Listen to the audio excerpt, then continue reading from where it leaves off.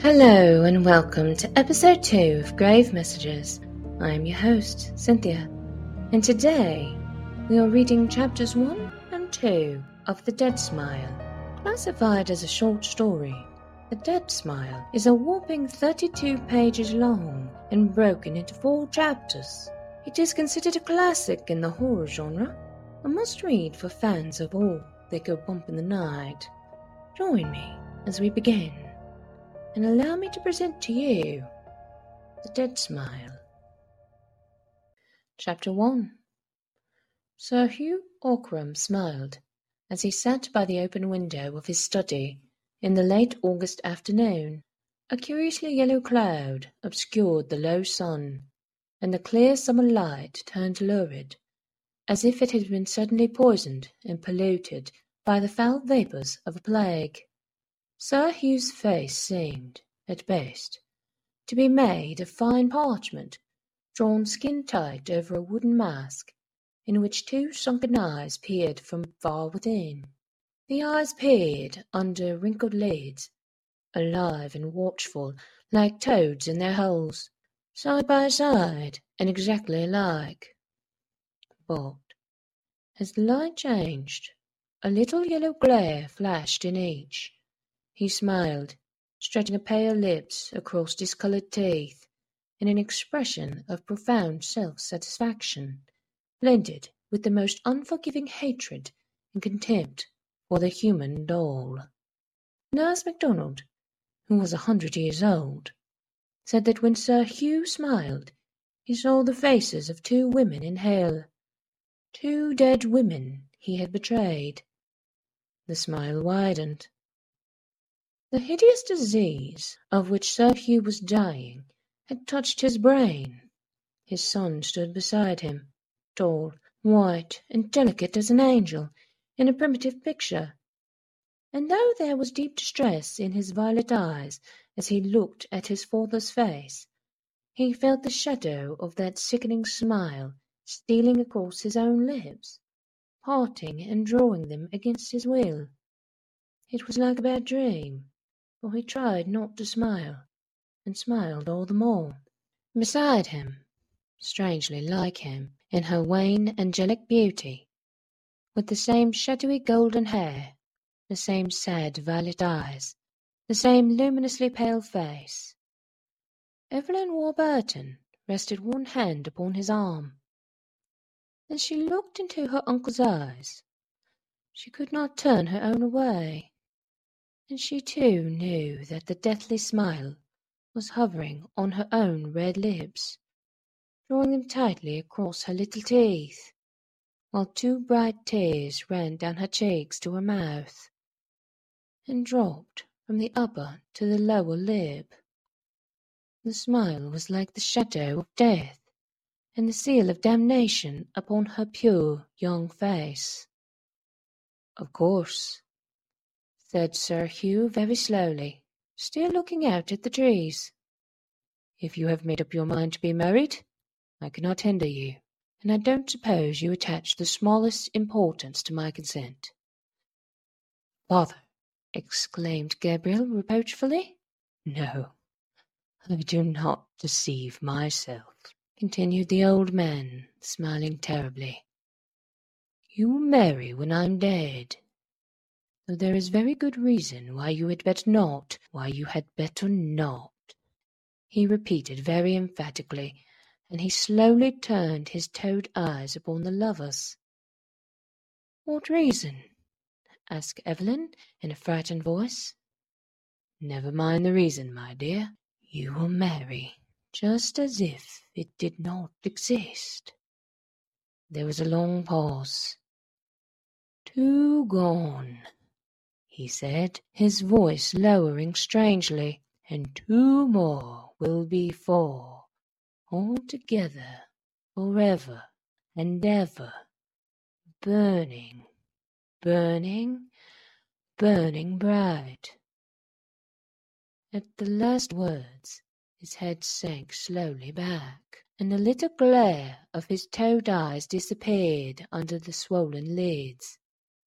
Sir Hugh had fallen asleep, as he often did in his illness, even while speaking.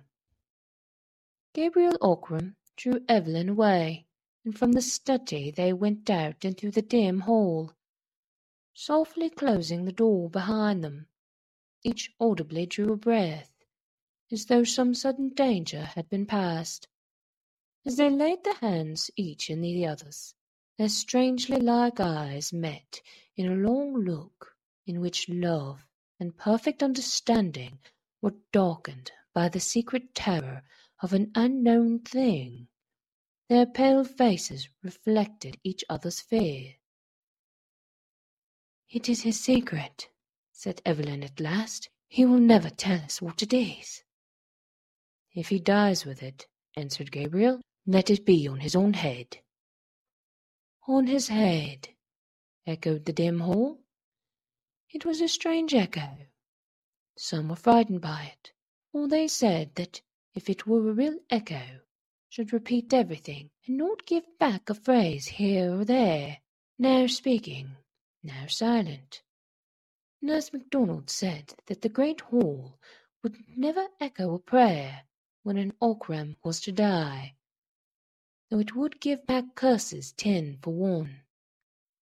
"On his head," it repeated quite softly, and Evelyn started and looked around. "It is only the echo," said Gabriel, leading her away. They went out into the late afternoon light and sat upon a stone seat behind the chapel, which had been built across the end of the east wing. It was very still. Not a breath stirred, and there was no sound near them. Only far off in the park the songbird was whistling the high prelude to the evening chorus. "It is very lonely here," said Evelyn, taking Gabriel's hand nervously and speaking as if she dreaded to disturb the silence. "If it were dark, I should be afraid." "Of what? Of me?" Gabriel's sad eyes turned to her. "Oh, no, never of you, but of the old Ockrams. They say they are just under our feet here in the north vault outside the chapel, all in their shrouds, with no coffins, as they used to bury them. As they always will, as they will bury my father and me. They say an Ockram will not lie in a coffin." "But it cannot be true." "These are fairy tales, ghost stories." Evelyn nestled nearer to her companion, grasping his hand more tightly as the sun began to go down. "Of course, but there is the story of old Vernon, who was beheaded for treason under James II. The family brought his body back from the scaffold in an iron coffin with heavy locks, and put it in the north vault. But ever afterwards, whenever the vault was opened to bury another of the family, they found the coffin wide open, the body standing upright against the wall, and the head rolled away in a corner, smiling at it." "As Uncle Hugh smiles?" Evelyn shivered. "Yes, I suppose so," answered Gabriel thoughtfully. "Of course, I never saw it, and the vault has not been opened for 30 years. None of us have died since then. And if Uncle Hugh dies, shall you—" Evelyn stopped. Her beautiful thin face was quite white. "Yes, I shall see him laid there too, with his secret, whatever it is." Gabriel sighed and pressed the girl's little hand. "I do not like to think of it," she said unsteadily. "Oh, Gabriel, what can the secret be? He said we had better not marry. Not that he forbade it, but he said it so strangely, and he smiled." Her small white teeth chattered with fear, and she looked over her shoulder while drawing still closer to Gabriel. "And somehow I felt it in my own face." "So did I," answered Gabriel in a low, nervous voice. "Nurse MacDonald—" He stopped abruptly. "What? What did she—" "Oh, nothing. She has told me things. They would frighten you, dear. Come, it is growing chilly. He rose. Evelyn held his hand in both of hers, still sitting and looking up into his face. "But we shall be married just the same. Gabriel, say that we shall." "Of course, darling, of course. But while my father is so very ill, it is impossible." "Oh, Gabriel, Gabriel dear, I wish we were married now." Evelyn cried in sudden distress. "I knew that something will prevent it and keep us apart." "Nothing shall." "Nothing?" "Nothing human," said Gabriel Ockram, as she drew him down to her, and their faces, that were so strangely alike, met and touched. Gabriel knew that the kiss had a marvellous savour of evil. Evelyn's lips were like the cool breath of a sweet and mortal fear that neither of them understood. They were innocent and young, yet she drew him to her by her lightest touch, as a sensitive plant shivers, waves its thin leaves, and bends and closes softly upon what it wants. He let himself be drawn to her willingly, as he would even if her touch had been deadly and poisonous, for he strangely loved that half voluptuous breath of fear, and he passionately desired the nameless evil, something that lurked in her maiden lips. "It is as if we've loved in a strange dream," she said. "I fear the waking," he murmured. "We shall not wake, dear. When the dream is over, it will have already turned into death, so softly that we shall not know it. But until then—" She paused, her eyes seeking his, as their faces slowly came nearer. It was as if each had thoughts in their lips that foresaw and foreknew the other.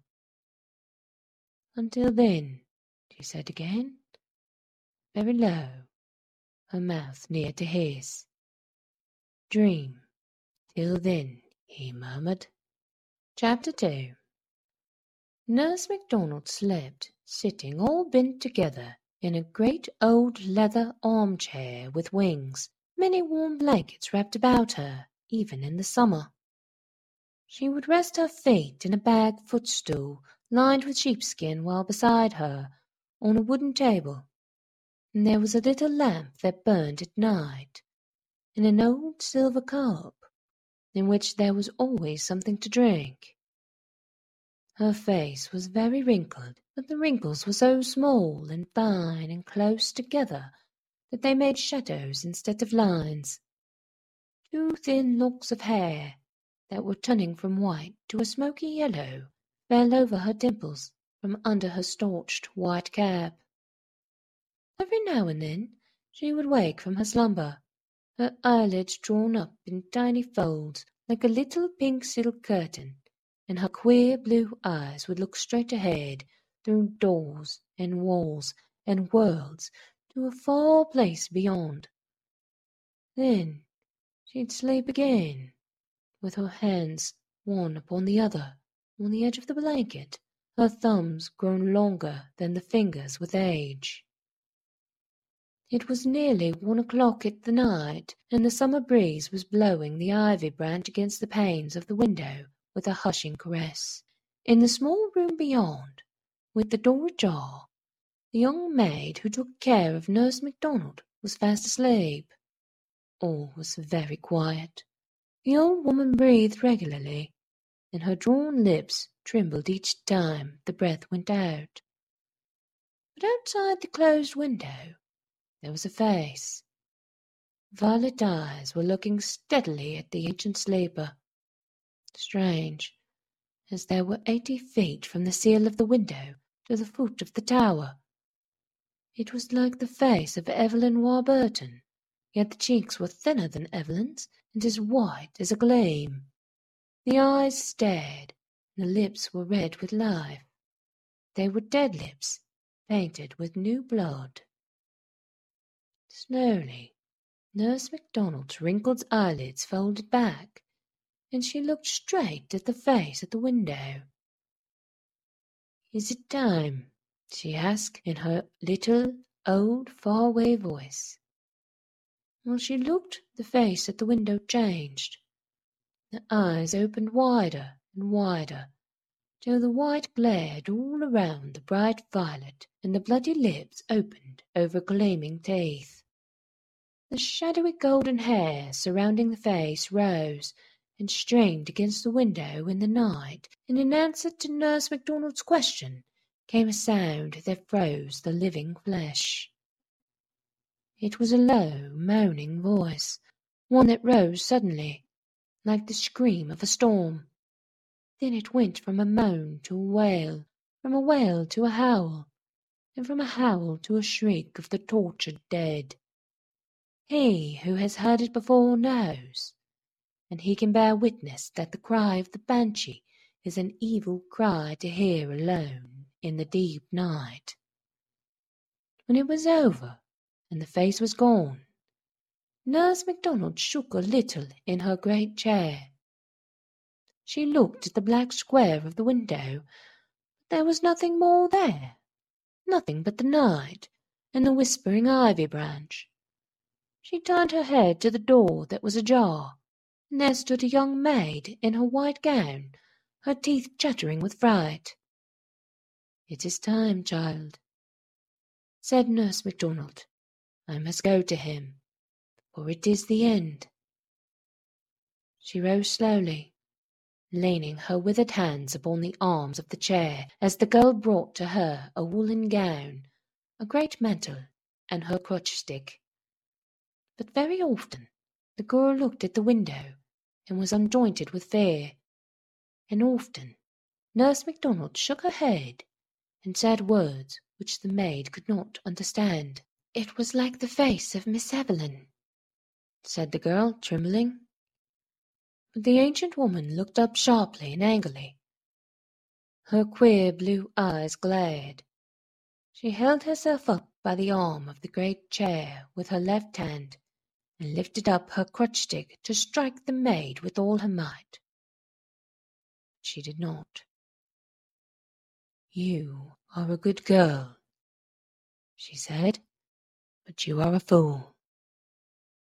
Pray for wit, child, pray for wit, or else find service in a house other than Ockram Hall.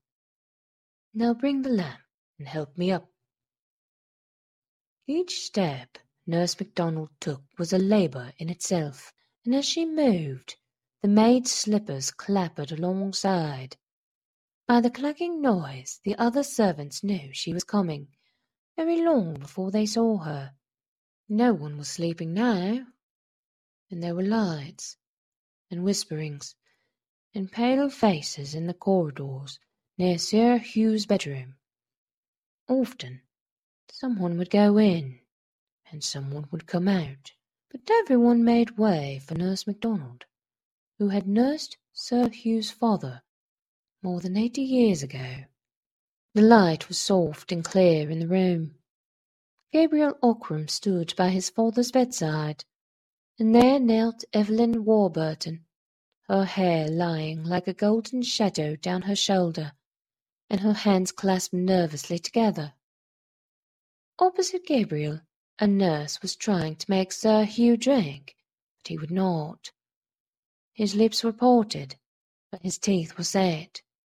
He was very, very thin now, and as his eyes caught the light sideways, they were as yellow coals.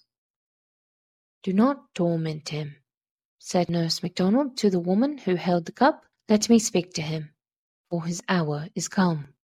"Let her speak to him," said Gabriel in a dull voice.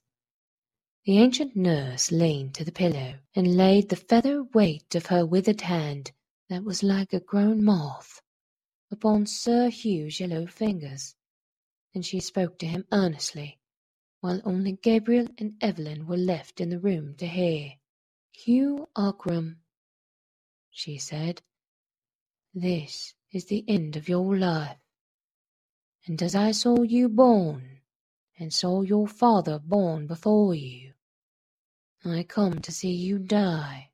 Hugh Ockram, will you tell me the truth?"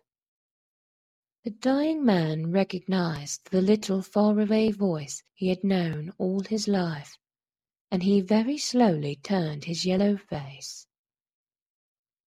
But he said nothing. Then she spoke again. "Hugh Ockram, you will never see the daylight again. Will you tell the truth?" His toad-like eyes were not yet dull. They fastened themselves on her face. "What do you want of me?" he asked, each word sounding more hollow than the last. "I have no secrets. I have lived a good life." Nurse MacDonald laughed, a tiny cracked laugh that made her old head bob and tremble a little, as if her neck were on a steel spring. But Sir Hugh's eyes grew red, and his pale lips began to twist. "Let me die in peace," he said slowly. But Nurse MacDonald shook her head, and her brown, moth-like hand left his and fluttered to his forehead. "By the mother that bore you, and died of the grief for the sins you have committed, tell me the truth." Sir Hugh's lips tightened on his discoloured teeth. "Not on earth," he answered slowly. "By the wife who bore your son and died heartbroken, tell me the truth." "Neither to you in life, nor to her in eternal death." His lips withered, as if the words were coals between them, and a great drop of sweat rolled across the parchment of his forehead. Gabriel Ockram bit his hand as he watched his father die. But Nurse MacDonald spoke a third time. "By the woman whom you betrayed, and who waits for you this night, Hugh Ockram, tell me the truth." "It is too late. Let me die in peace." His withering lips began to smile across his yellow teeth, and his toad-like eyes glowed like evil jewels in his head. "There is time," said the ancient woman.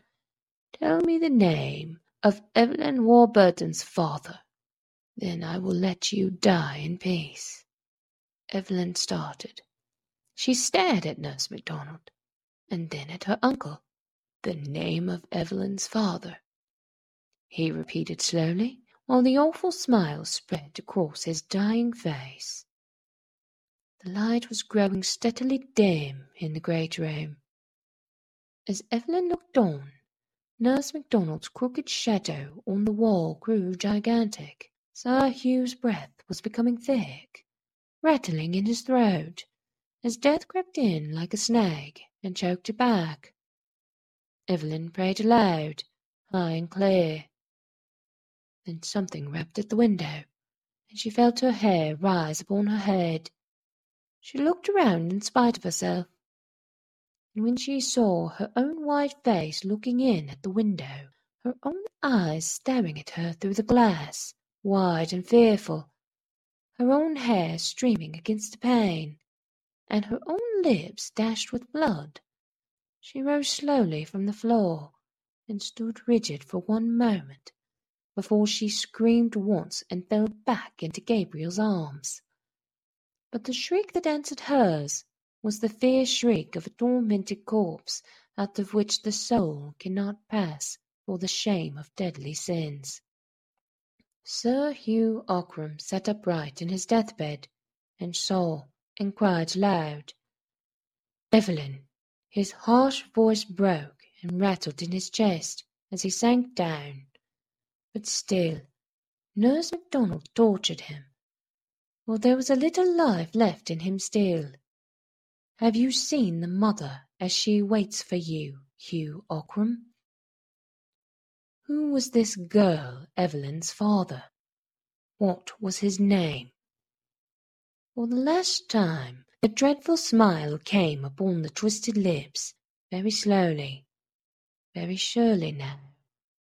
The toad eyes glowed red, and the parchment face glowed a little in the flickering light. For the last time words came. "They know it in hell." Then the glowing eyes went out quickly, the yellow face turned waxen pale, and a great shiver ran through the thin body as Hugh Ockram died. But in death he still smiled, for he knew his secret and kept it still. He would take it with him to the other side, to lie with him forever in the north vault of the chapel where the Ockrams lied uncoffined in their shrouds, all but one. And though he was dead, he smiled, for he had kept his treasure of evil truth to the end.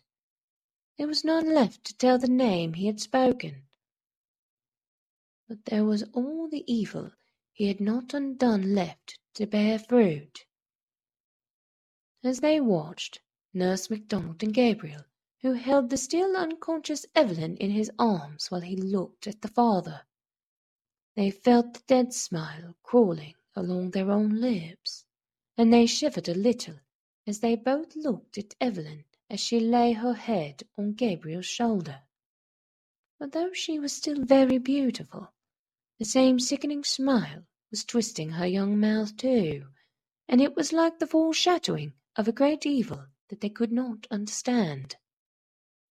By and by they carried Evelyn out, and when she opened her eyes the smile was gone. From far away in the great house, the sound of weeping and groaning came up the stairs and echoed along the dismal corridors, as the women had begun to mourn the dead master in the Irish fashion. The hall had echoes of its own all that night, like the far-off wail of the banshee along the forest trees. When the time came, they took Sir Hugh in his winding sheet on a trestle briar, and bore him to the chapel, through the iron door, and down the long descent to the north vault lit with tapers, to lie him by his father. The two men went in first to prepare the place, and came back staggering like drunken men, their faces white. But Gabriel Ockram was not afraid, for he knew. When he went in alone, he saw the body of Sir Vernon Ockram leaning upright against the stone wall. Its head lay on the ground near by, with the face turned up.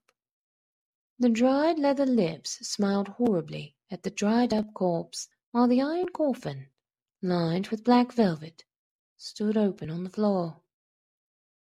Gabriel took the body in his hands, for it was very light, being quite dried by the air of the vault, and those who peeped in the door saw him lay it in the coffin again. They heard it rustle a little as it touched the sides and the bottom, like a bundle of reeds. He also placed the head upon the shoulders and shut the lid, which fell to with the snap of its rusty spring. After that, they laid Sir Hugh beside his father, on the trestle briar on which they had brought him, and they went back to the chapel.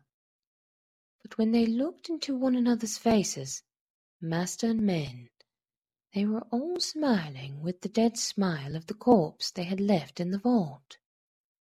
They could not bear to look at one another again until it had faded away. Thank you for listening to chapters 1 and 2 of The Dead Smile by Frances Marion Crawford. What is Sir Hugh's dreadful secret? I'm pretty sure we have an idea, but nothing yet has been confirmed. A bit of housekeeping. Grave Messages is now available on all major podcast carriers, such as Apple, Spotify, and Google. Be sure to subscribe, and I shall see you in the next episode as we finish out The Dead Smile.